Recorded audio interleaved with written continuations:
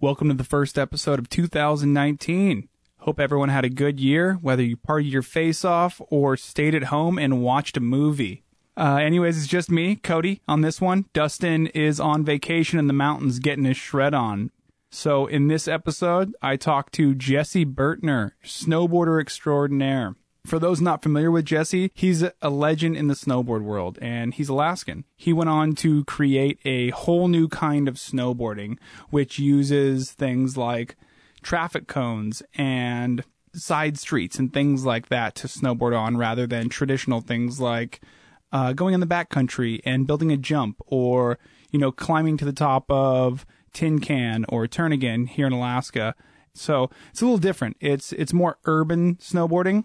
And so we get into that. We talk about the old Borderline Alaska days, which is a shop that my dad, Scott, and my uncle, Jay Liska, started back in 1989 and kind of like revolutionized the entire Alaska snowboard scene. And I mean, it's pretty indescribable. We actually use that word in the podcast to describe the time. I think one of us say that it's one of those things where when you refer back to it, you always refer back to it in anecdotes, because to try to describe it as a whole is pretty indescribable. So yeah, Bertner was back for Christmas, and he was able to squeeze in some time to sit down with me. Shout out to Bertner for that one. And as always, we give a shout out to the company men, Trina Duber, Seward Brewing Company, also our brand new company man, David North. I remember back in the day, David North and Sammy Lubke, they were super good friends and were kind enough to kind of include me in a lot of their Girdwood shenanigans back in the day and let me stay at their place when I needed a place to crash in Girdwood. And we all just kind of, did what kids do during summertime and as snowboarders in Girdwood, Alaska. Your support really helps this podcast keep going. So if you enjoy the podcast, consider subscribing at patreon.com/crude magazine. That's Patreon. You might also consider giving us a review on iTunes or sharing a podcast with a friend. I mean, honestly, anything helps. One minor note here. I didn't realize it at the time, but it turned out there was a little bit of a mic malfunction. So for the first 3 minutes of the conversation, Jesse's voice is picked up through my mic until his mic clicks on at about 3 minutes and 11 seconds. I could have taken it out, but I decided to keep it in order to preserve the integrity of the conversation. All right, enough with this intro. Let's drop into this conversation with Jesse Bertner. Mic is hot. Mic's hot? Mic's hot. Is it recording? It's record. That's what that means, dude. Crude conversations. Listen more than you talk. Go to work! Bertner, let's drop into this. All right, let's do it. Good, man. How's Pika, your wife, and son Ollie? Oh, they're great. Yeah, Pike is good. Yep. She's busy being a mom and doing a bunch of other stuff, and we filmed today, so she's still filming and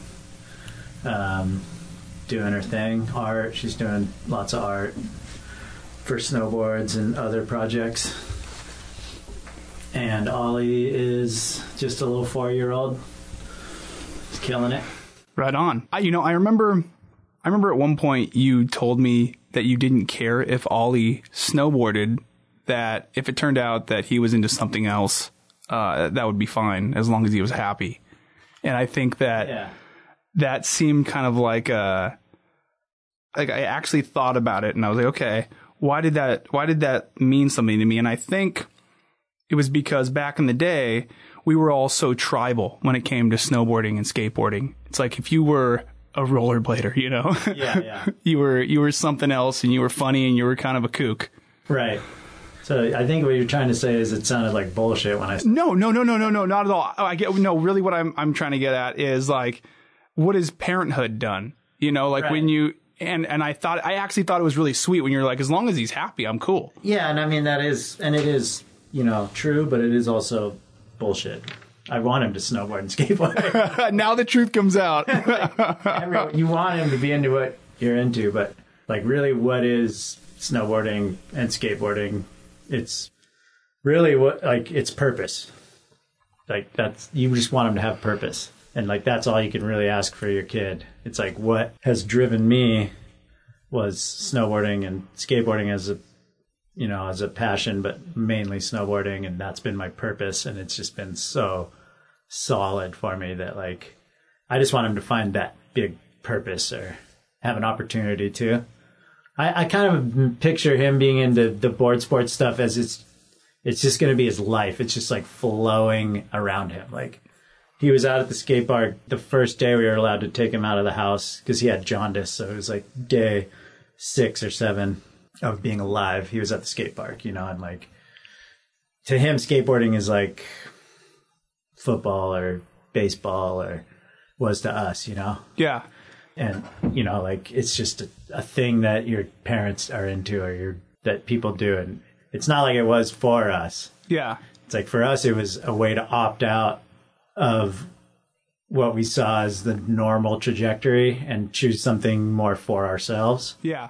And it still can be that for him because it's still that free form, expressive activity. But it's like way more commonplace now. And like, it's a little less rebellious. It's not rebellious, Yeah. Especially not in Seattle. I mean, it is once you get down to the nitty gritty. If you're out street skating, you're breaking the law. There's no way getting around that. But like, otherwise, it's just the lifestyle. It's like, we have a skate park across from my work, that Altogether skate park that, like, they just have kids ages 3 to 12 in there every single weekend. They're teaching them how to skate. It's all super inclusive. Parents are just off to the sidelines, and like, the kids are learning all about skateboarding, and it's just like this activity that everyone gets invited into. Whereas like, when I picked it up, it was like I was rebelling. I had to almost like force my way into it. My mom just wasn't down. But anyways. No, not anyways, dude. Just keep going. It's a podcast. Tell me all about it. One thing that I always think is, that I think about since I've gotten into journalism, and nobody in my family has ever gotten into journalism. So I realize that I'm like kind of trying to, make my own path. Yeah. And if I wanted to take the route of snowboarding, which I did for a long time, but if I wanted to continue with that, it would have been, I think, a little easier because my dad had kind of already done it. My Uncle Jay had already kind of blazed that trail. And exactly. I know the people to call. I know, say a company I'd like to work for that, that I have like brand allegiance to or whatever. But with this, it's like, with journalism, it's like I have to do it myself. My parents can kind of help me out with just some, I don't know, like ideas that they have, but they're not in it. Yeah. So I guess what I'm trying to get to is that, which is nice, right? It's kind of cool. I mean, I think when I see other people that have parents in journalism and then now like, it's second generation journalists, I'm like, man, that must be cool. Like, they didn't have to maybe wade through the bullshit of just doing a lot of bullshit to be able to do the actual work, if that makes any sense. Totally. Yeah. You have a little bit of a leg up. Yeah, I could imagine Ollie being into snowboarding and skating and getting deep into it, and that would be awesome, but definitely not a prerequisite at all. And I would just I would definitely tell him things I wish someone had told me, For sure, yeah. Because like, my dad is big into sports, but he didn't know anything about snowboarding, and he didn't know what was going on in the day to day. And like, yeah, he would always tell me like, protect your body. Like, life is long. You can't hurt that body. That's the only one you have. And like, that doesn't really sink in, what we were doing, the culture we were in. It wasn't about that, Yeah. It was about sending it. Yeah. Point it. Happy Father's Day. Commit. But, I would tell Ollie, like, use those transitions. Like, you don't need to go to flat. Yeah, they're going to hurt your knees. Everywhere you go, find tranny. And that's a little bit of why you named him Ollie, right? Because that's... Yeah, totally, yeah. Yeah, I mean, we're all in, Yeah. Board sports, definitely. And what was that exactly? Can you explain why you called him Ollie? Well, why you name him Ollie? I mean, it's just basically the trick, the ollie on the skateboard seemed like a cool doorway to the world. So if you know anything about skateboarding, you know that pretty much every trick starts with an ollie, and it's not exactly super easy to ollie. You have to learn it. But once you do learn that ollie, you're in. You're a skater at that point. If you go ahead and learn how to do that, and then every day for the rest of your life, you could work on that and be just fine and get better and better at it. And it's never going to be time that wasn't well spent getting a better and better ollie. Yeah. You know? Like, yeah. Like no one's ever going to be like, why do you ollie all the time? You know, it's like, dude, your ollie is amazing. Yeah. And it's just this, you can use it to just launch yourself into all sorts of directions. You can go up things, over things, off things. You can travel through the city with ease. And it, you know, every trick starts with an ollie, a kickflip. Everything starts from that point. And so it just seemed like this jumping off platform that his name could represent, that sort of like solid a jumping off point to travel through the world with ease, you know, so he could be successful at traversing all challenges. Do you try to include like snow and skate words into like your everyday like vernacular? I don't need to try. Yeah, it just happens. Yeah, he's so funny because just the last few weeks he'll be like, dude, oh, what the? That's what all he says that? Yeah. Dude, Daddy, Spider-Man. I dropped my Spider-Man toy and I was like, what the? He sounds like me, you know, and Pika doesn't change the way she talks around him either. So he's definitely going to be a part of that culture. We go to the skate park, we go in, he's taking skate camp. We go to the mountain and go snowboarding. He comes into Mervyn one day a week with me, you know, so he's living directly in the center of board sports. He's just going to grow up with it around him and just feeling comfortable with it. And if he wants to pick up more on it, more power to him, you know. But I actually had to have a talk with him the other day because I was like feeling like I was already pressuring him like into skateboarding. Because I got him he's going to this skate camp, and it's so hard as a father to like watch your kid try to do the thing you love and not want to like get in there, you know, and just soccer dad out or like do it better or like try, you know. And I just had to tell him the other day, I just stopped and I was like, look, Ollie, like this is something I love to do. It's super important to me. My hope is someday we share this together and we can skate together. But if I'm ever coming on too strong, just tell me. He's 4. He's not going to remember it. That's a pretty adult conversation to have with your 4-year-old. Yeah, but like, I'll just keep having it with him. Yeah, for sure. But like, I had to do that for myself. Yeah. Like, I'm going to have this conversation now so it's easier to have it the next time. If I just keep having it. Consistency, yeah. Yeah. You know, I read this thing a while back, and I don't know whether it was in a short story or whether it was like in an article that I read in a magazine.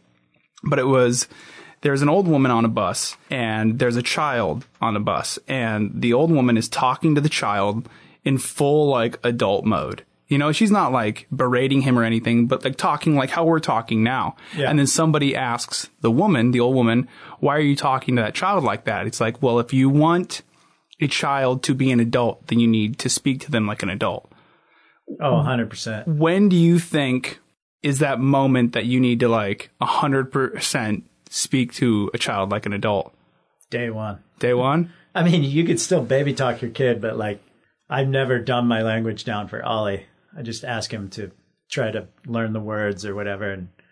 And you have to explain stuff. But when we explain stuff to him, we go all in and just say it exactly how we would say it. Like Ollie started saying Jesus Christ, kind of like using it like a curse word, you know, lately.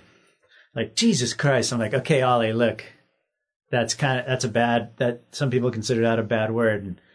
And then today Christina said something and he was like, that's a bad word. And we just broke down like everything to him about all Jesus. The bad words? No, Jesus. Oh, okay. And religion and Christianity, and just laid out this like base level information on our way to the movie theater. Just like, this is why some people think that that's a bad word. That's actually someone's name. Here's the deal. And take, and that's your introduction to religion. And we didn't explain it any other way than you and I would talk about it. Yeah. And like I said, it's not necessarily going to sink in, but it's just makes it easier to have that conversation next time. Now he knows something's up with it. Now next time he'll learn a little bit more, and what was his response?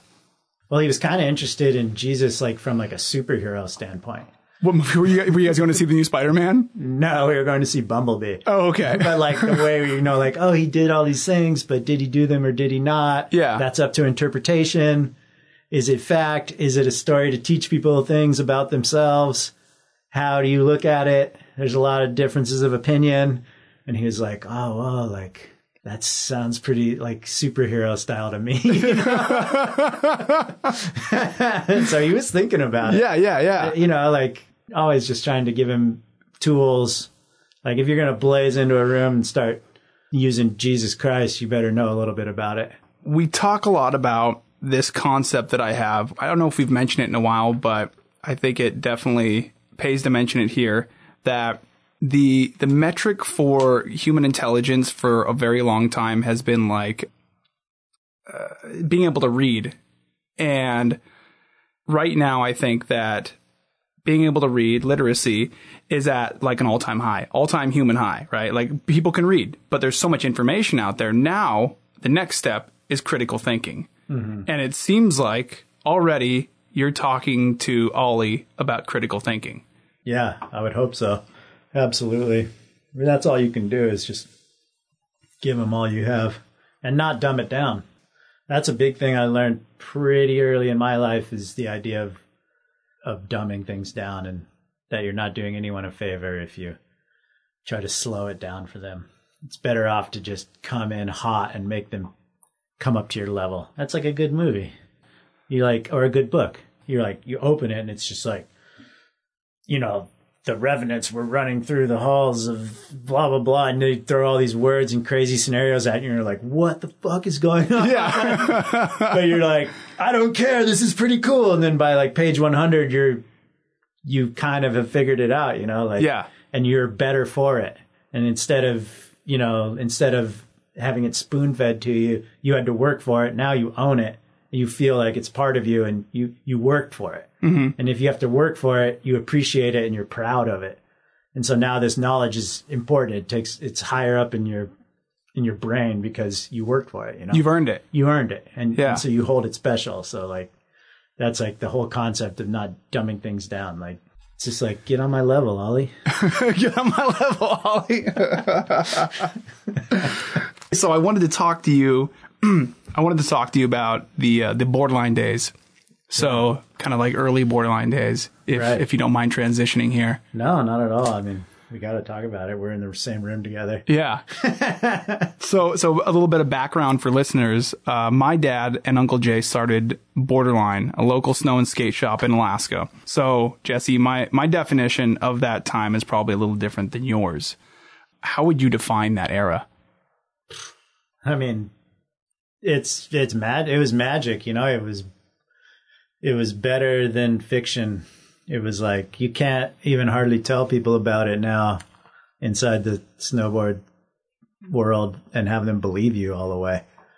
And like all that we had going on started by your dad and the scene that he created around him, the swirl of energy. But it was powerful and fun and wild. Slightly dangerous, stimulating. All the opportunities that I got started there. And the energy surge from that created my trajectory, So like, it was everything. I mean, dude, what are we going to do about these borderline days? Like, what are we going to do to respond to this era? Like, I know people, you want to do something, I want to do something, Lando wants to do something, Borgie, he is doing something. We're all doing our thing, but like, it's like, dude, you can't respond. You can't come back from that. That was like heavy, dude. Yeah. I mean, I think that's a pretty perfect way to describe it, is it's like indescribable. And here's the thing is I think that when you really know something is important and you know that it's like monumental and I guess completely epic, is you always refer to it in anecdotes. It's never like a big picture, because you can come up with something like indescribable. Like that's nothing. That's boring, right? Yeah. So you can say something like, dude, remember that year that Brady Farr did the 100-foot frontside board on that 100-foot rail that we had in the Glacier Bowl, and Gary's running for his camera to like go film it, and he only gets like the very last part, you know? Anyway, it's just those moments. Wasn't that the night that Mike Mole let them up on the tram and he front boarded the kink rail? You know, like exactly like right. 9 other things happening during that exact day that were like just crazy, wild. Everyone's had times in their life like this, but the further we get away from that time period, it's just like, geez, dude, like the scene was popping, everything was coming up at the same time. And we just all were together at that moment, and it was just fire. And it burned some people, but it also was like amazing, you know? Yeah. Yeah. And camp was a big part of it. But let's not forget about the Borderline videos. Yeah, absolutely. JB Deuce and Scott wrote us $10,000 checks and just handed them over to us. To you and Jason Borgstead. Yeah. Like, I'm 18. 18. I felt old. That's not old. That's a baby, dude. Yeah. 18-year-olds are babies. And I'm like, hey, Scott, we need to edit all this footage together for the movie that we've been making under your name, and it's going to be $10,000. Like, here you go. $10,000. You know, like, that's heavy, dude. Yeah. That's a lot of money for a shop. And what year was this? Well, that was probably Northern Exposure. That was Northern Exposure. So that was probably 98. So I was 19 for that was the first big check. The first movie we made like on our own dime, but we made it we edited at Greening? No, not Greening. Chugiak? Chugiak High School? Yeah. Okay. Yeah, and then the second movie we edited at Carl's Action Video. Carl Augstead? Yeah. Yeah, he's a snowboarder from the first original crew, Alaskan Snowboarders. And anyways, that was crazy. But so for a couple movies there, Scott like kicked in huge and launched that whole thing. Big commitment at the right time for a big result. Like, that's putting trust in a couple, teenagers. Yeah. Borgie was a little older, but I was always kind of the on the ground guy who was more talking to Scott on that stuff. Borgie was kind of the big time pro at the time that was bringing the whole thing legitimacy. So big risk. Thanks, Scott, So I know that whenever people talk about Borderline, people that were in it, they always mention my dad and how, most people are like, oh, it can never happen again. Right. Is there any way that in your mind, that it could happen again? Yeah. Probably not just like that, because a lot of it was wrapped up in where snowboarding was. And so it was like, not only was it was like snowboarding had kind of popped, but it wasn't the right crew of people to really push it on Anchorage, to really blow it up the way it should have been. And that's what Scott was the right guy. And snowboarding was still gaining popularity. And then we were right there with the right people at the right time when it reached the biggest point it's ever been up to this point. It was, I don't know if volume wise, if there's more or less snowboards sold this year than there was in 1995, but hype wise, it was the shit to be a snowboarder in 1995. Yeah. But it wasn't the shit to be a snowboarder in 1989. Yeah. And so that whole trajectory right there, that's exactly my trajectory. It was weird and it was like only stoners and kind of the freaks and geeks were getting into it in, 87, 88, 89. And then by 95, 96, it was like the shit, and like you were really cool if you were into it. And so, and that's a lot of, Borderline went well past that, but let's just say 2000 to 2002, that whole time period there was snowboarding's biggest ride. It got to its best point ever as far as visibility and just people being hyped on it. It was what kids wanted to do, Exactly. When do you think snowboarding became, because I still think snowboarding's cool. I just think that it has been kind of like genretized. There's definitely, like, back when, the days that you're talking about, it was like everyone was the same kind of snowboarder.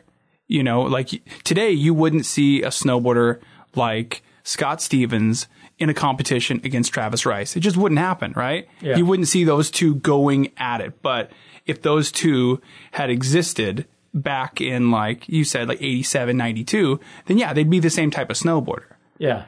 Well, there was so few of you that you were just all together no matter what.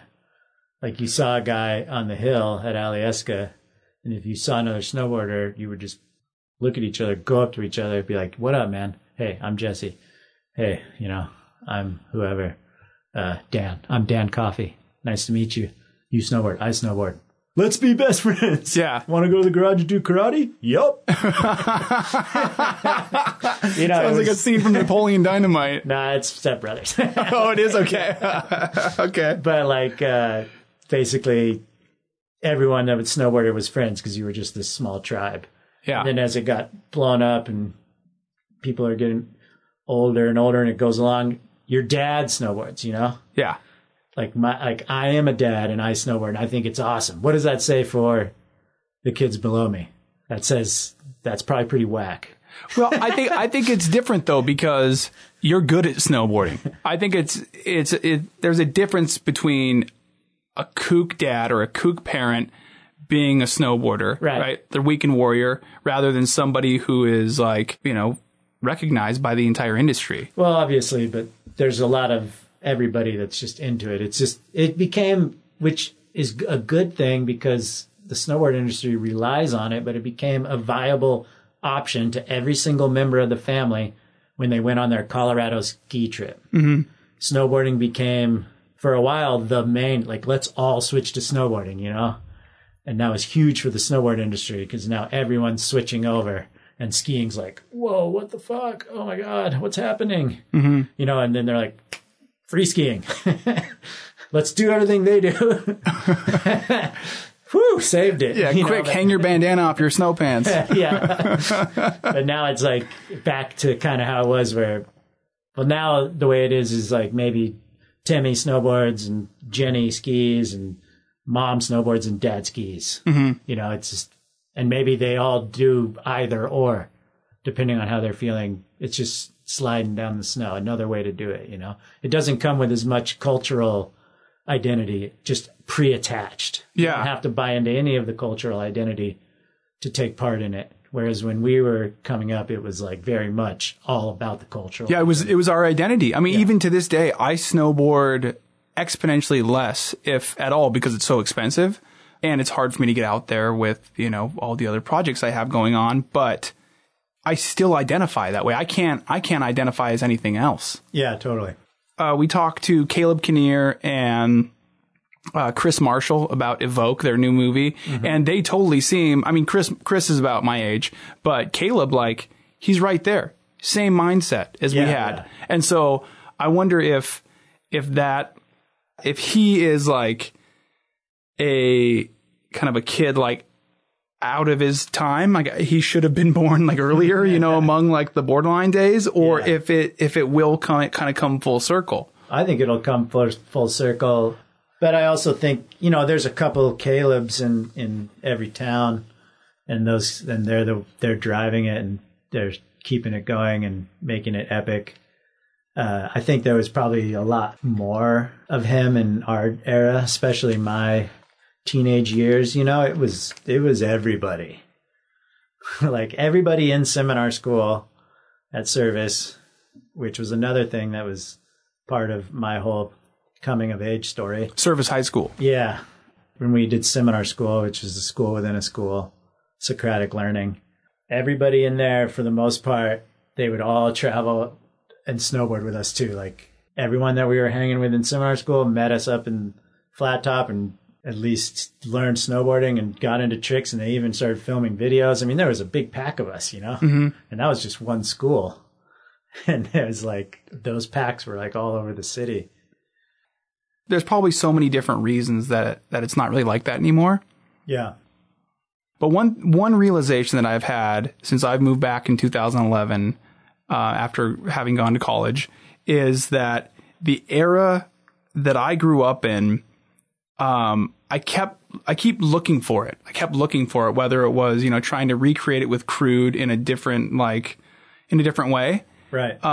And what I'm realizing is that maybe that era wasn't very representative of Alaskans per se. It was more representative of the like Alaskans that were born during that time, rather than like Alaskans as a whole, if that makes any sense. Because Alaskans, at least people in Anchorage, like they love REI. You know, they like hiking Flat Top. They like, you know, things that we all, now that I'm older, I'm like, oh, that's cool. You know, they can totally do that. But when we were younger, like, dude, those are the kooks. We were always niche. Even when it felt like it was big time, it was niche, you know, like the everyday man. That's a lot of people. Yeah. We've only ever communicated with a small amount. I think a little bit more of them tipped over into the punk rock counterculture. It was just a convergence. I mean, think about like Warped Tour, all that stuff, X Games, Warped Tour, whatever. That all started right in that same time. And so it just culturally, as a country and globally, everything kind of tipped towards action sports, snowboarding, skateboarding, blah, blah, blah. Like around the world, you know, it was like the new hot thing, and that just shifted a lot more kids over, and we were positioned to be a part of that at that moment. And like the things I think about, just so people have a little context, is some of these movie premieres that Jason and I and Borderline put on, where movie premieres are always crazy, but these ones were crazy. They were nuts. People were tripping. Like so many kids I'd never seen ever. And I know a lot of people in this town then, you know, a lot of people, and just hundreds and hundreds of kids just freaking so hyped, so stoked. And they're all decked out in the gear and their hair's green. And like, you're just like, who are these people? Where'd they come from? Yeah. And where did they go? Yeah, exactly. Where did they go? Yeah. I mean, I kind of have an idea where they went. Either they're still holding on to that. I wouldn't even say holding on to it. It's something that gave them purpose and still gives them purpose, and they're still doing it. Or, you know, just like with any group, you have people that, you know, get on drugs, or they find something else they're interested in. You know, it's just humanity. Yeah, totally. And snowboarding has a pretty high barrier to entry, like you already mentioned, financially. So at a certain point, you know, snowboarding really captivates like that 13 to, or maybe a little younger now, maybe 11 to 18. That's like prime time, because you're still living with your folks and you get the board bought for you, and maybe there's a program to help you get a lift ticket or whatever. Mm-hmm. But then the barriers increase, you know, and you get out of college or whatever, and shit gets real, you know, and like, how much is a pass to Alyeska? Yeah. I don't know. How much I think it's, oh, you mean like a season pass? Yeah. I think it's around 1,000. Yeah. But yeah. I mean, don't quote me on that. It was like 700 when I was in high school. And the thing is you'd get that. Like, it would be well worth it. Yeah. Now I think of that price and I'm like, I mean, can I skip work that day to be able to go and ride POW for however, and POW doesn't last as long anymore up there because there's so many more people. Like, it's gone in like 2 runs. Yeah, well, people are tuned into to powder these days. It's what everyone's up there for. There used to be a certain group that was like, let's get the powder, and everyone else was like, yay, the runs. Yeah. Like Japan style. Yeah, yeah. Like, let's stay on the run. That like mentality is That's how it is in Japan. People are just into the runs. Well, yeah, I mean, for forever. Even there, though, it's because of so much Western influence, everyone's there for POW now, too. But forever in Japan, it was like you stay on the groomer and the trees are sacred and you're not even supposed to go into them. But there's no ropes. Yeah. So when Westerners showed up, it was just like, yeehaw, you know? Dude, that's awesome. I've always wanted to go to Japan. Oh, you'd love it. Okay, so you eventually moved out of Alaska. Do you think that you had to get out of Alaska to fully make your mark and do what you did with Think Tank?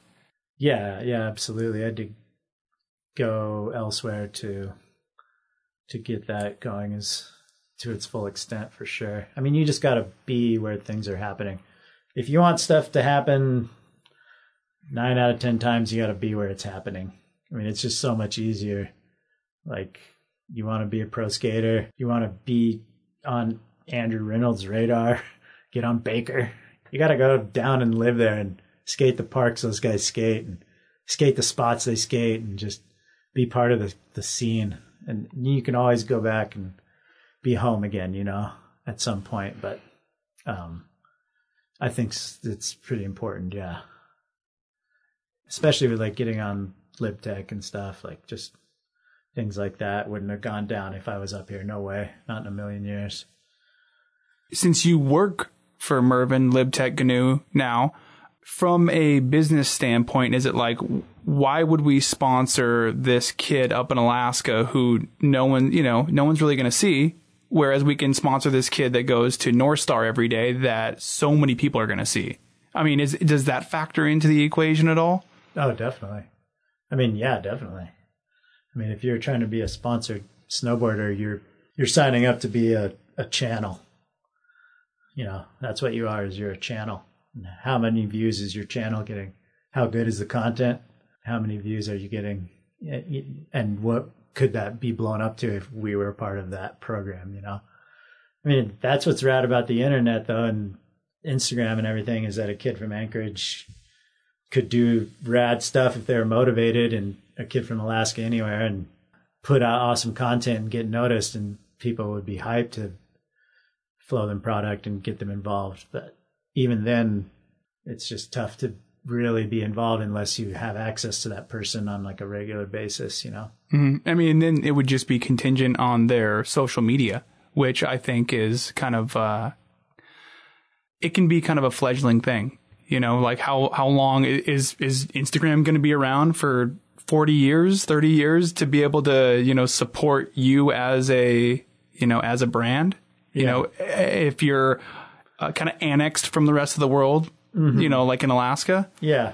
You would definitely have to just, if you're an Alaskan shredder who wants to break in and you're listening to this, like, you definitely got to travel around. Everyone does, you know. You got to make your mark at other places and go down. And I'm going to do 6 months. I'm going to do 3 months in Tahoe. I'm going to do 2 months at Baker. I mean, it doesn't mean you have to give up being in Alaska. And it's just like, yeah, it's a lot more light down there in the winter. You know? Like, there's just that much more daylight to get stuff done.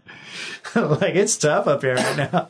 It is, yeah. You're not jibbing and you don't have a generator and stuff. Well, and it just snowed in town, like in the last month. Yeah, yeah, exactly. You know, and just so people don't think we're singling out Alaska, I interviewed Yellow Wolf like back in 2015-ish, and I remember asking him a very similar question that, you know, does he think that he could be the person that he is if he stayed in Alabama? And he's like, hell no. You know, and same thing with the people that he was with. Yeah. And one thing this dude Bones Owens said, who is his guitarist, was like, hell no. Like those people know all of the shitty stuff about me, you know, back where I'm from. They know that, like, oh, that's Bones Owens. Like he couldn't jump over the high jump, you know, at in high school or whatever, you know, whereas like the place that he moved to, you can kind of recreate yourself and you can be this new person. Exactly. Yeah, that's true. And furthermore, I mean, you take your people and your culture with you, and Alaska's like always with me. Like most people know that I'm from there, and they're always just, even though I've lived in Seattle 20 years, they introduce me, you know, like, oh yeah, Jesse's Alaskan, you know, like, and I have this story behind me of Alaska, and I've brought pieces of that with me and shared them with the snowboard world, and the spirit of the Borderline camp and the Borderline videos and the Borderline crew, and all of that has been projected through what I've done, set up shop in Seattle and spoken to the world from there. I've carried Alaska with me, you know? Yeah. And so I don't feel like bad about leaving here.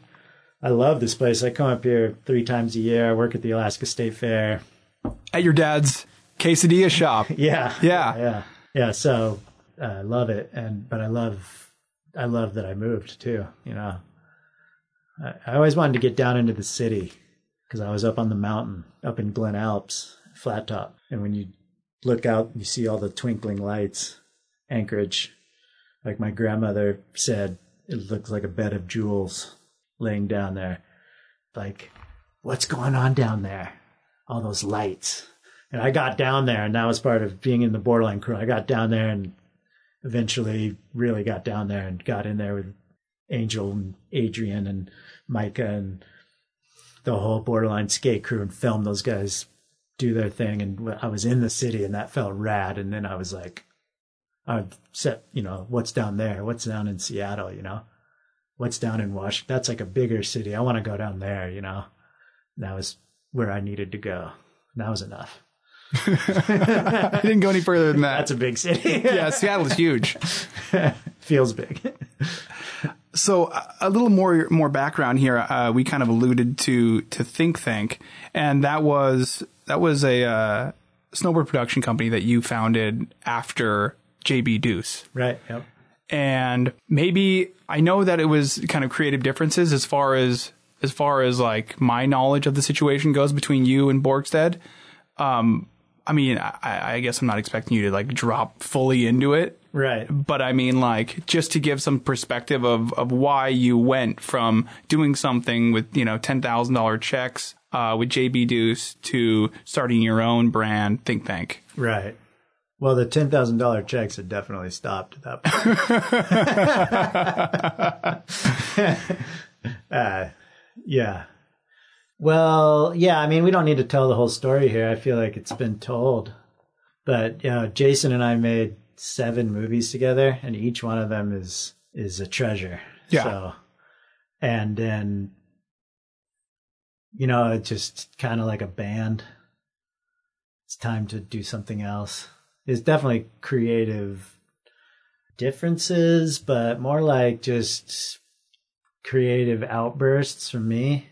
Like just wanting to, having a vision on something else and just needing to go there and, you know, awkwardly handled, ultimately resolved. And, sorry. I'm a little verklempt. Yeah, I'm verklempt.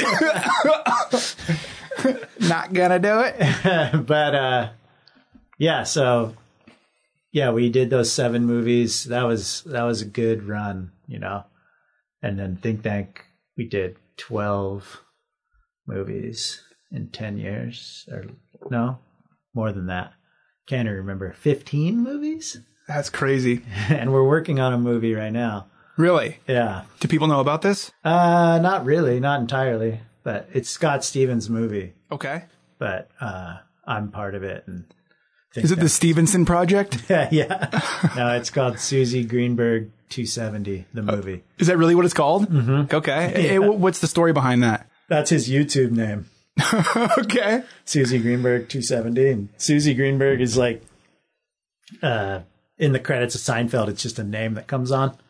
And when Scott was setting up his YouTube, he loved Seinfeld. So this is when he was like a teenager. He just chose that name, and it was probably taken. So he just added 270 because he's a boarder, you know. And that was his YouTube channel forever. And this movie is like, it's all new, but he's also pulling like hundreds of hours. He's documented his whole life, you know? Yeah. Like, have you seen Exit Through the Gift Shop?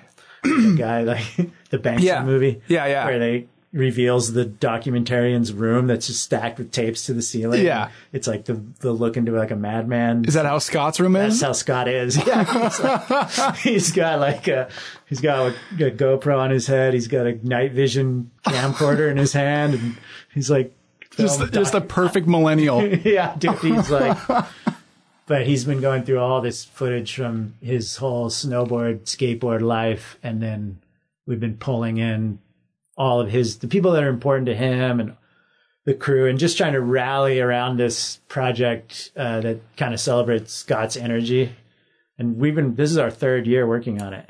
So we've been filming for this for 2+ years. That's awesome. And so is this more of a documentary or is it like a snowboard film? It's a snowboard movie. Okay. It's a freestyle movie. Okay. It's just about freestyle life. It's like, this snowboarding's sick. That's just another way to express yourself. Like, Scott just loves physical expression and humor, and like everything he does is like fun to be a part of. Like, Yeah. like I just always think about, like, we're walking along and he like has like a Coke bottle and he just like throws it over his back shoulder and makes it in the garbage can. And like, you get that on film. That's like a trick for this movie. Like, you could express yourself in a lot of different ways. Like, we got fingerboard, tons of trampoline. He's got like 2 skate parts already filmed. Like, this guy's got like skate footage coming out of his brain. Like, the skate footage is just psycho for this. And then, snowboarding. Yeah. And then dogs. How? Babies. Like Ollie as a baby, like Ollie doing funny stuff, like scorping on the trampoline or saying funny stuff. And Yeah. Scott's got his Australian Shepherds, these dogs, and he gets them doing all sorts of stuff. And so it's all just going to like come together as like this really funny movie about the energy that is Scott Stevens. I feel like this is just kind of the evolution of the movies that you've been making. Yeah. You've popularized this new genre of snowboarding where you snowboard on and over like pretty unconventional things like traffic cones, sidewalks, shovels. I mean, before that, you personally basically were a traditional backcountry, like traditional urban snowboarder, right? Right. Yeah. I mean, what prompted that change? Kind of going back to the JB Dusa think tank, it was like always wanted to make movies that were like philosophical in their basis. Like, let's take a philosophical concept and explore it through snowboarding. And that was like the basis of think tank, was like to have these philosophical concepts and to have like a fun, like avant-garde expression to go along with the snowboarding. And those were rad movies. Thunk, Cue the Birds. Cue the Birds was really weird. You had some sick shots in that one. I like that video. Yeah, that was like, that was probably our weirdest ever movie. Really? Like, from an artistic standpoint. We did a lot of, like bringing all the projection out, wearing masks, all the bird masks, that weird wine party. You were at that, right, in Tahoe? Yeah. I think I was. At night with like the paper plate masks and like the wine glasses, all this just kind of like snowboarding, eyes wide shut, paper mache, but then at the end of the day for the video parts, we were still trying to do like switchback 9s, cab 9s, go bigger than we did last year. Let's do our best ever back 7. Like, oh God, at this point I've already done 10 video parts, maybe more. I've done at least 2 back 7s in every single one of them. Here we go. I'm going to do another back 7. Yeah. Like, what else is there? And meanwhile, people are getting better and better. You get hammered a few more times. You're just like, fuck, man. Like, I think that's when people start dropping out of snowboarding, because they don't see it for themselves. They're like, well, I did my best ever back 5 over the biggest jump in the park. And then the next time I tried it, I cased it and blew out my knee. I guess that was it for me. I'm done.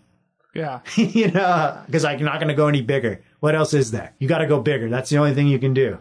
You go bigger or you quit, and like that didn't sit well with me, and meanwhile, Mike Hollinger is like completely changed his skating. He was gnarly. He was trying Sullivan, Sullivan Arena Ledge, right? rail. Oh, rail. Oh, the down, flat down. Yeah. And he was cavemanning that, right? He tried cavemanning. He also tried 50ing it. Oh my gosh. Like he was the psycho. Yeah. But he pushed it hard and, got pretty close to being really hurt. And then he also had this creative spark the whole time that was there, even when he was getting gnarly. But when he decided to switch it around and go avant-garde, he went in all the way like only Micah can. And that energy, that his transition, like really sparked like me and Gus and Genovese. Gus Engel, Sean Genovese. Yeah. And so this would have been Patchwork Patterns. And the fall leading into Patchwork, Gus was going to move in with me in Seattle. And we were just like, dude, like we were talking about Micah. We had been hanging out with him all summer. We're talking about him, the things he's doing. Like, we got to do this on snowboarding. Like, what is it about Micah? Like, why is it so exciting to be around him? And like, why don't we just bring that to snowboarding? Like, he's not out there with us because he doesn't snowboard a lot. And let's just bring him with us, And like, so like Gus is like, dude, he loved the outfits, Gus is a whole nother 2-hour conversation we could have. Yeah. So he's going to bring it in his way, and I'm thinking about how I'm going to do my thing. And Genovese is like, you know what? Yeah, like, dude, I want to do, this kind of stuff. I want to like nollie over things, and I want to like approach it from this other angle. And meanwhile, Scott Stevens, I had seen him at Hood, and I was like, he's already doing it. Like he had the spark too, like the Micah spark. When he sent me his first clips in December of that year filming Patchwork, he sent me like 60 clips in like December. Like I wasn't going to use them all, but like, dude, it was like, oh my God. And like he was doing like fast plant 360s off of things and like already just one footing his face off, and no one was thinking about that. So another like convergence zone happened, and that's how Patchwork came about. Like more, and everyone got involved on their own level. And there was like a letter that I wrote that says all of this to everybody that was in the video that I sent to them, that says like, hey guys, this is what we're doing. Like we've had these avant-garde concepts, but we've been snowboarding, trying to keep up with MacDog. Mm-hmm. And like, so let's go avant-garde with our snowboarding as well. Like still push it however you want. I'm not telling you how to snowboard. I'm just saying there's no rules, and let's get weird, Yeah. And like everything matters. Like what you're wearing matters. Like it all matters. It's all part of the shot. And that was like the change right there, when it was like invite everyone to just kind of go off. Like, let's stop chasing MacDog and let's create our own thing. Because I felt like Cue the Birds and Thunk, riders like Dre, their footy was way on par with the best in the world. Mm-hmm. Like Andre Spinelli. Yeah. And we just like, we hardly sell any movies, No one knew who we are. And we weren't going to get in. We thought we could get in by being as good or almost as good as the best. But that's not how it works. Like, if you're listening at home, that's not how it works. Like, you got to be better than, or way different, And I didn't understand that. I was like, oh, you just do like what they did. Like, they did this, we did this. Why aren't we where they are? Yeah. And people always think that. They're like, I'm doing the same. Why aren't I where they are? It's like, you're doing the same. You answered your own question. Mm-hmm. They're already doing that. Everyone knows who those guys are, and they're doing it, and they're doing it well. So why does anyone care that you're doing what they're doing? You don't have a name, and you're doing what they're doing. Yeah. So go do something else, like be yourself. And so like we gave ourselves permission to be unique, and basically got out of the space race. It was like, I don't give a shit how big you went or like how many corks you did. Like, this is my conversation I'm having with myself and my friends. If you think it's cool, come on in. It's a conversation. It's about expressing our personalities. And what was the reaction to that after you sent those letters out? Everyone was down, so down. I mean, it doesn't take long for someone that works so hard at these tricks and doing their thing to see like, this is cool. Like, we're going to do something here, and this is fun and like different. And not every day I go out has to be scary. Like, we'll warm into the scary moments. But while we're doing that, we're going to be getting interesting footage. People are going to want to watch us dick around just as much as they want to watch us risk our lives. Mm-hmm. And the dick around tricks are super hard, by the way. Yeah. Today I was bouncing around on 2 buoys for like 3 hours. Did you get any shots? I got a clip, yeah. Like, maybe not 3 hours, but a while I was just battling these 2 buoys. Yeah. Like bouncing on them. It's super fun. It's like you give yourself this little problem and you've been there battling a trick. Yeah. It's crazy emotional ride. It's like this insurmountable emotional maze, and you just have to keep battling it patiently and going through the ups and downs of, am I going to get through this trick? Will I succeed? And you want to feel that rush of like, fuck, I did it. Do you have a process? I mean, as you get older, you learn how to work through different problems. And I know that when I was younger and I'd be kind of battling a trick, I would freak out, or, you have like the John Cooley method of punching your snowboard. Or your head. Yeah. Or your head, or, you have no other way to kind of express yourself, because I think that, and this isn't a knock against Cooley, because I've done it myself. But I think it's because you're very immature in your thinking process. It's like, that's not going to help you land the trick. You're just, that's a manifestation of your anger. 200%. I mean, you're talking about a trick you have to learn. Working on that process is like going to the gym and working out. It's like something you can improve. And like what I do lately is, even I don't get to snowboard as much. I've got a job, and I'm in an office in a cubicle 4 days a week. But every morning I go to the skate park early, and I try to get a trick that seems like I'm not going to be able to get it. And I'm working on that process. And when I'm trying a trick on my snowboard, I think back to those battles I had up on the hot plate at Green Lake. And I'm like, you know what? I did that. Like, I worked through it and it was successful, and I'm going to work through this and it will be successful, And it's just working on that mental process like a mental muscle. And that's super fun, dude. Like, if anyone wants to know why they should be into snowboarding or skating or doing tricks, like, why do you do that? It's like, dude, because you get to like have these battles. Just to have a battle is sick. Like, something to fight is awesome. Like, I've got all these battles. They're all tricks. And they kick my ass, but sometimes I win, and that's sweet to have that, and take that late into life is cool. And I hope to be able to like keep battling, even if it's not at some level that you think it should be at or whatever. It's just about that battle. Yeah. Yeah. A few years back, after a Think premiere here in Anchorage, a bunch of us went out for food and drinks, and you told me how important having created something was. And you talked to me about Crude and how it didn't matter how many issues I produced as long as I put everything into whichever issue I was currently working on. That way I would always have this like genuine time capsule. Do you think back on your era of Think videos like that? Like they're little time capsules? Oh, totally. Yeah. Yeah. I mean, that's absolutely, dude. Like, how lucky am I to have those as my scrapbook, And,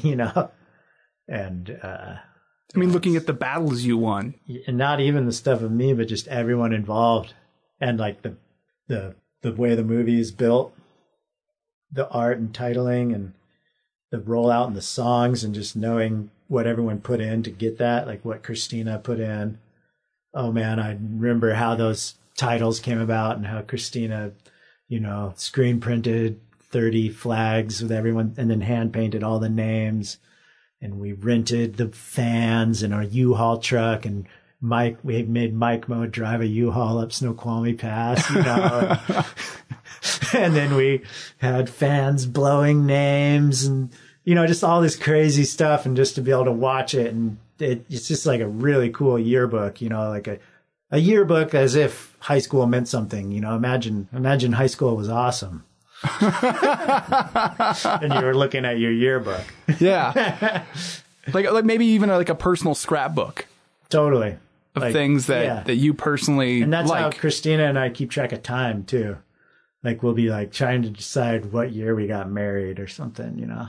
She always remembers. You know, like, and I'm like, no, it was in for life year. Like I only remember things based off movie. That's why I got to keep making movies because I won't remember when anything Then you happened. just remember shit. Yeah, exactly. So I've written a lot of articles about snowboarding, and in every single one of them, I've included some element of humanity. And I think I do that because something like snowboarding or skateboarding or whatever it is you do, you know, we talked about, you know, you don't care what Ollie gets into, but is like, as long as he's happy, like that's your main prerogative. But my point is that whatever it is, at its core, it's about identity and belonging. You know, I think that's a little bit of the overarching theme that we've been talking about. What are some of the most important things that have come out of snowboarding for you? Community was the first, probably, and power of voice, self-expression, just being able to express myself physically in a way that I wanted to. Like, I never wanted to try to be good, check boxes in sports, you know? And so, but I was a very physical kid that wanted to, I would love to have been good. I could have been good at sports maybe, but my brain wasn't there. I wanted to do different than. I always wanted to do different than. And I'm sure you were the same way. Like, I want to be a little bit over here doing my own thing. And snowboarding was that for me. And so when I found it, I grabbed it, and it gave me the right to express myself.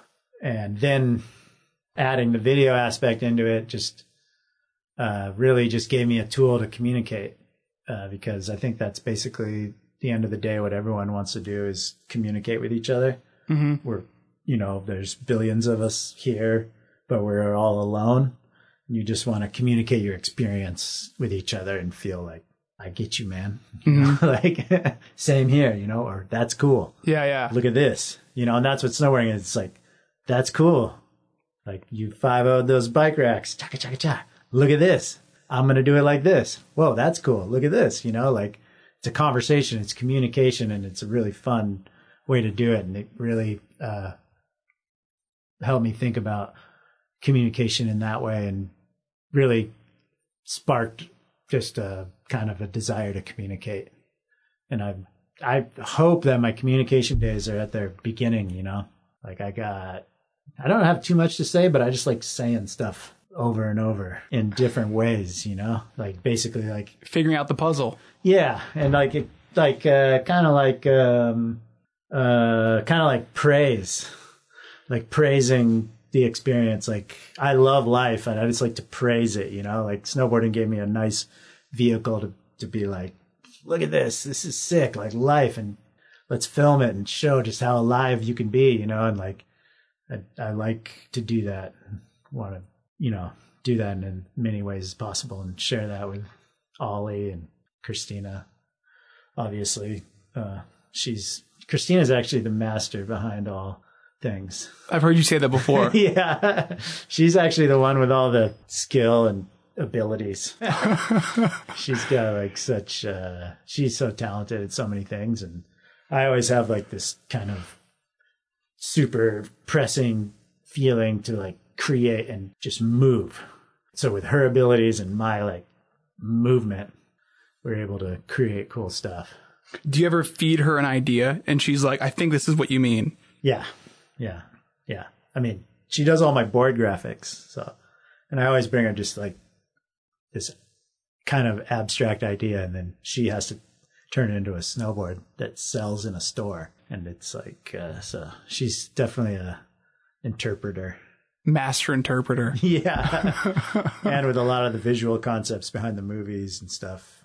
So, and then she actually like basically directed Right Turn, Left Turn, which was Think Tank Special Projects. The year we did Think Tank Almanac, we also did Right Turn, Left Turn. Sean Lucy was in charge of Think Tank Almanac. And then me and Christina did Right Turn, Left Turn, which was like myself, Max Worthington, Chris Larson, Chris Beresford, Freddie Perry. Who am I forgetting? Don't forget anyone. That might be it. Anyways, really small crew and kind of a pet project of ours. And she worked on it the whole year with me. She was pregnant with Ollie. When I edited that movie, I was bouncing Ollie in the little bouncy chair. And she really I started editing that movie and I was really just kind of going along my normal path. And she came in and just shut the whole operation down. She watched what I did and was like, what are you doing? This is exactly what you've always done. Let's do something else. And back up, start at the beginning. And she, she challenges me a lot. She calls me on my bullshit and makes me. I think the best women do, or the best counterparts do. Yeah, for sure. Totally. Yeah. So that was actually a big turning point to remember to take people's advice or listen to what they're saying. And she's been instrumental in all that stuff. And that movie turned out really good. I was really stoked on that one. Not on the internet. Not on the internet. That's awesome. Okay, so I asked our Instagram followers what they would ask you, and I pulled a few. Okay. So Gary Milton asks, looking back, would you change anything?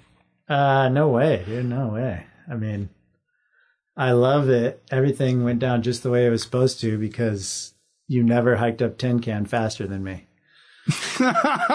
Gary didn't?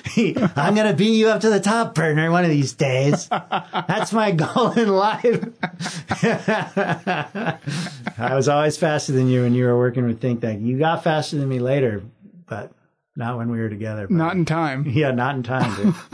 No, I would have got wise to some stuff a little earlier. Kind of a slow learner.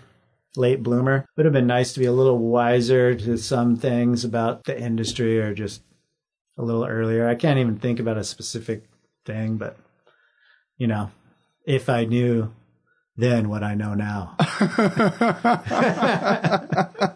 So Brandon Smith asks, did you realize while you were filming the JB Deuce videos that they would produce so many legends? No, and that was important because you don't want to be thinking about something like that when you're making something. You just want to be in the moment. I didn't really realize how amazing Micah and Adrian were until we left, And I think as far as legends go, those guys are the legends. They're still good. They're still doing it. Oh yeah. I mean, I forced Micah to come out and film, made him take a bunch of slams, but he's so amazing. He's my favorite skater forever. And then Adrian, he turned pro and he was on Thrasher the other day. And those guys were visionaries because they saw what they could in videos. They saw the videos and they just went all the way up to the top. They pushed past what they saw even. And that's every town probably has that kid, but man, that's tough to do. They didn't want to just get to where those guys were. They just decided to be better. They just pushed themselves so much freaking further than any other skater had in our town. And it was sick, I don't know. What do you think nurtures that? Is it the scene? Is it the friendship? Is it the community? Maybe with those two, it was a healthy rivalry. I can see that. Yeah. Adrian is such a little funny little kid. I filmed him when he was so young, maybe 12 or something. That might have been Polar Bears, Dog Sleds, and Igloos. He might have been 12 or 13. Definitely not 14. That one premiered at the Diamond Center. I remember that. Yeah. I didn't go. You didn't? I was too nervous. I didn't go until 100%. I would never go to a premiere until the third one. Borgie made me go. Really? Yeah. He's like, dude, it's so cool. I'm like, dude, I just can't do it. And then I went 100% and I sat by Ben Bogart. And I had the best night of my life. And Bogart was so hyped on everything, And so every premiere possibly for the rest of my life, I set by Ben Bogart. I just look for him and I find him and I go right next to him because I know he's going to be hyped, you know?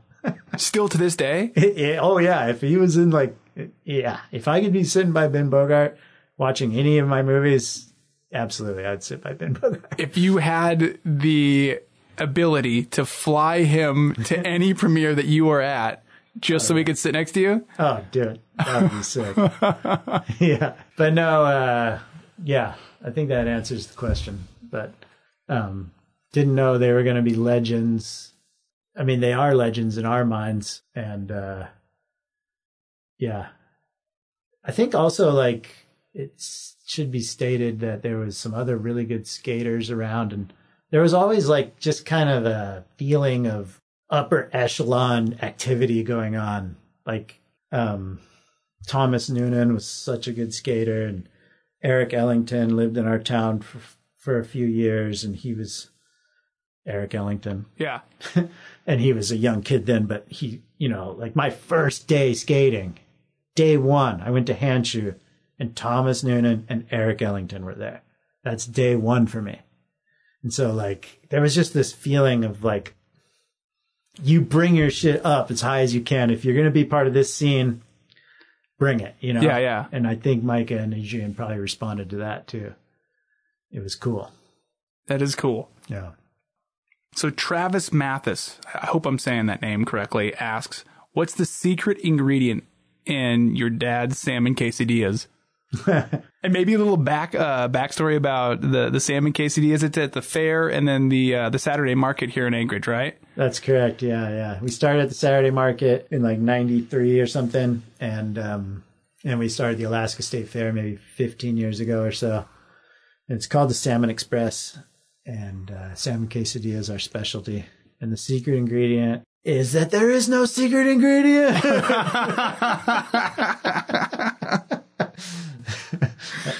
Kung Fu Panda reference. But yeah, we just use good ingredients. Well, secret ingredients, wild Alaskan salmon, dude. Yeah. Grew up commercial fishing in Bristol Bay, whole family.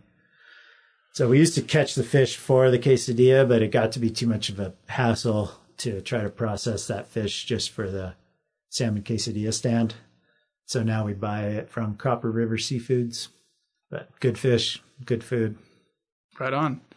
And Caleb Kinnear asks, when are you going to drop your next part? Greenberg. It's going to come out. It'll be out next fall. And this is in Scott Stevens' video. Yep. Greenberg 270. Susie Greenberg 270, the movie. Yeah, I've been filming a bunch for it. So I've got footy. I've got 2 minutes at least, and trying to film all winter if my body is willing. Okay, so Mike Dempsey, to close this out, asks, what do you think Gus Engle is wearing right at this moment? What do I want him to be wearing? No, I mean, I think it's like, what is he wearing? I like to picture my Gus front row at a Lynyrd Skynyrd concert. No, Gus right now, he's definitely wearing something that would put a smile on my face.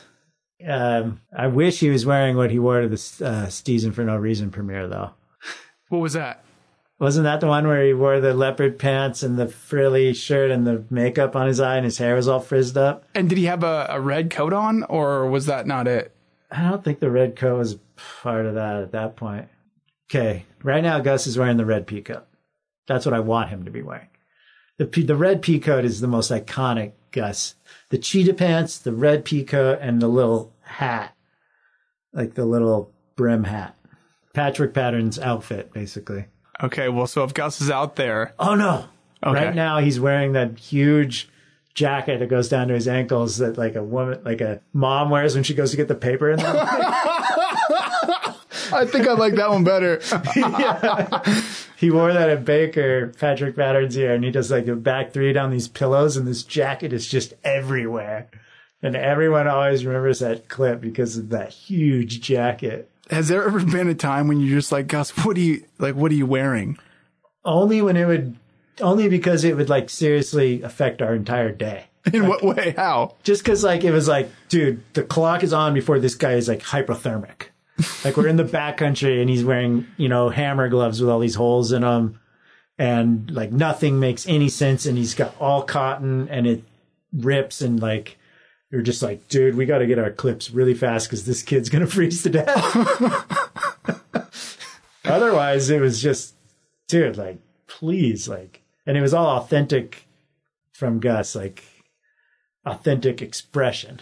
Yeah. Like, the clothing wasn't from like a group of people that were like, we dress like this. It was authentic in that Gus wanted to express himself. And so even when he made big changes in his appearance or whatever, it was authentic. Like that's what's so amazing about that kid. Like, Yeah. he's a real artist. I have always thought Gus is underrated in snowboarding. Yeah, I mean, definitely. Absolutely. I mean, he has a huge trick bag and then instrumental in an entire movement that shaped snowboarding, a certain quadrant of it. So yeah, I mean, absolutely underrated. But I think there's a lot of people that really appreciate him. So, you know, no one's talking about Gus right now, but there's a lot of people out there that are like, that's my dude. Yeah, for sure. Gus might be a slow burn. I think so. Yeah. I think we're headed for days like that in snowboarding where we get to remember some of these other people and like really like celebrate where we came from. And like skating is sort of in a more of a renaissance, cultural renaissance right now with that, which is cool to see because I think we're headed that same way. Yeah. Yeah. All right. I think that'll wrap it up, dude. Nice. Thank you for being on the show, Jesse. Yeah. Thank you, Code Man.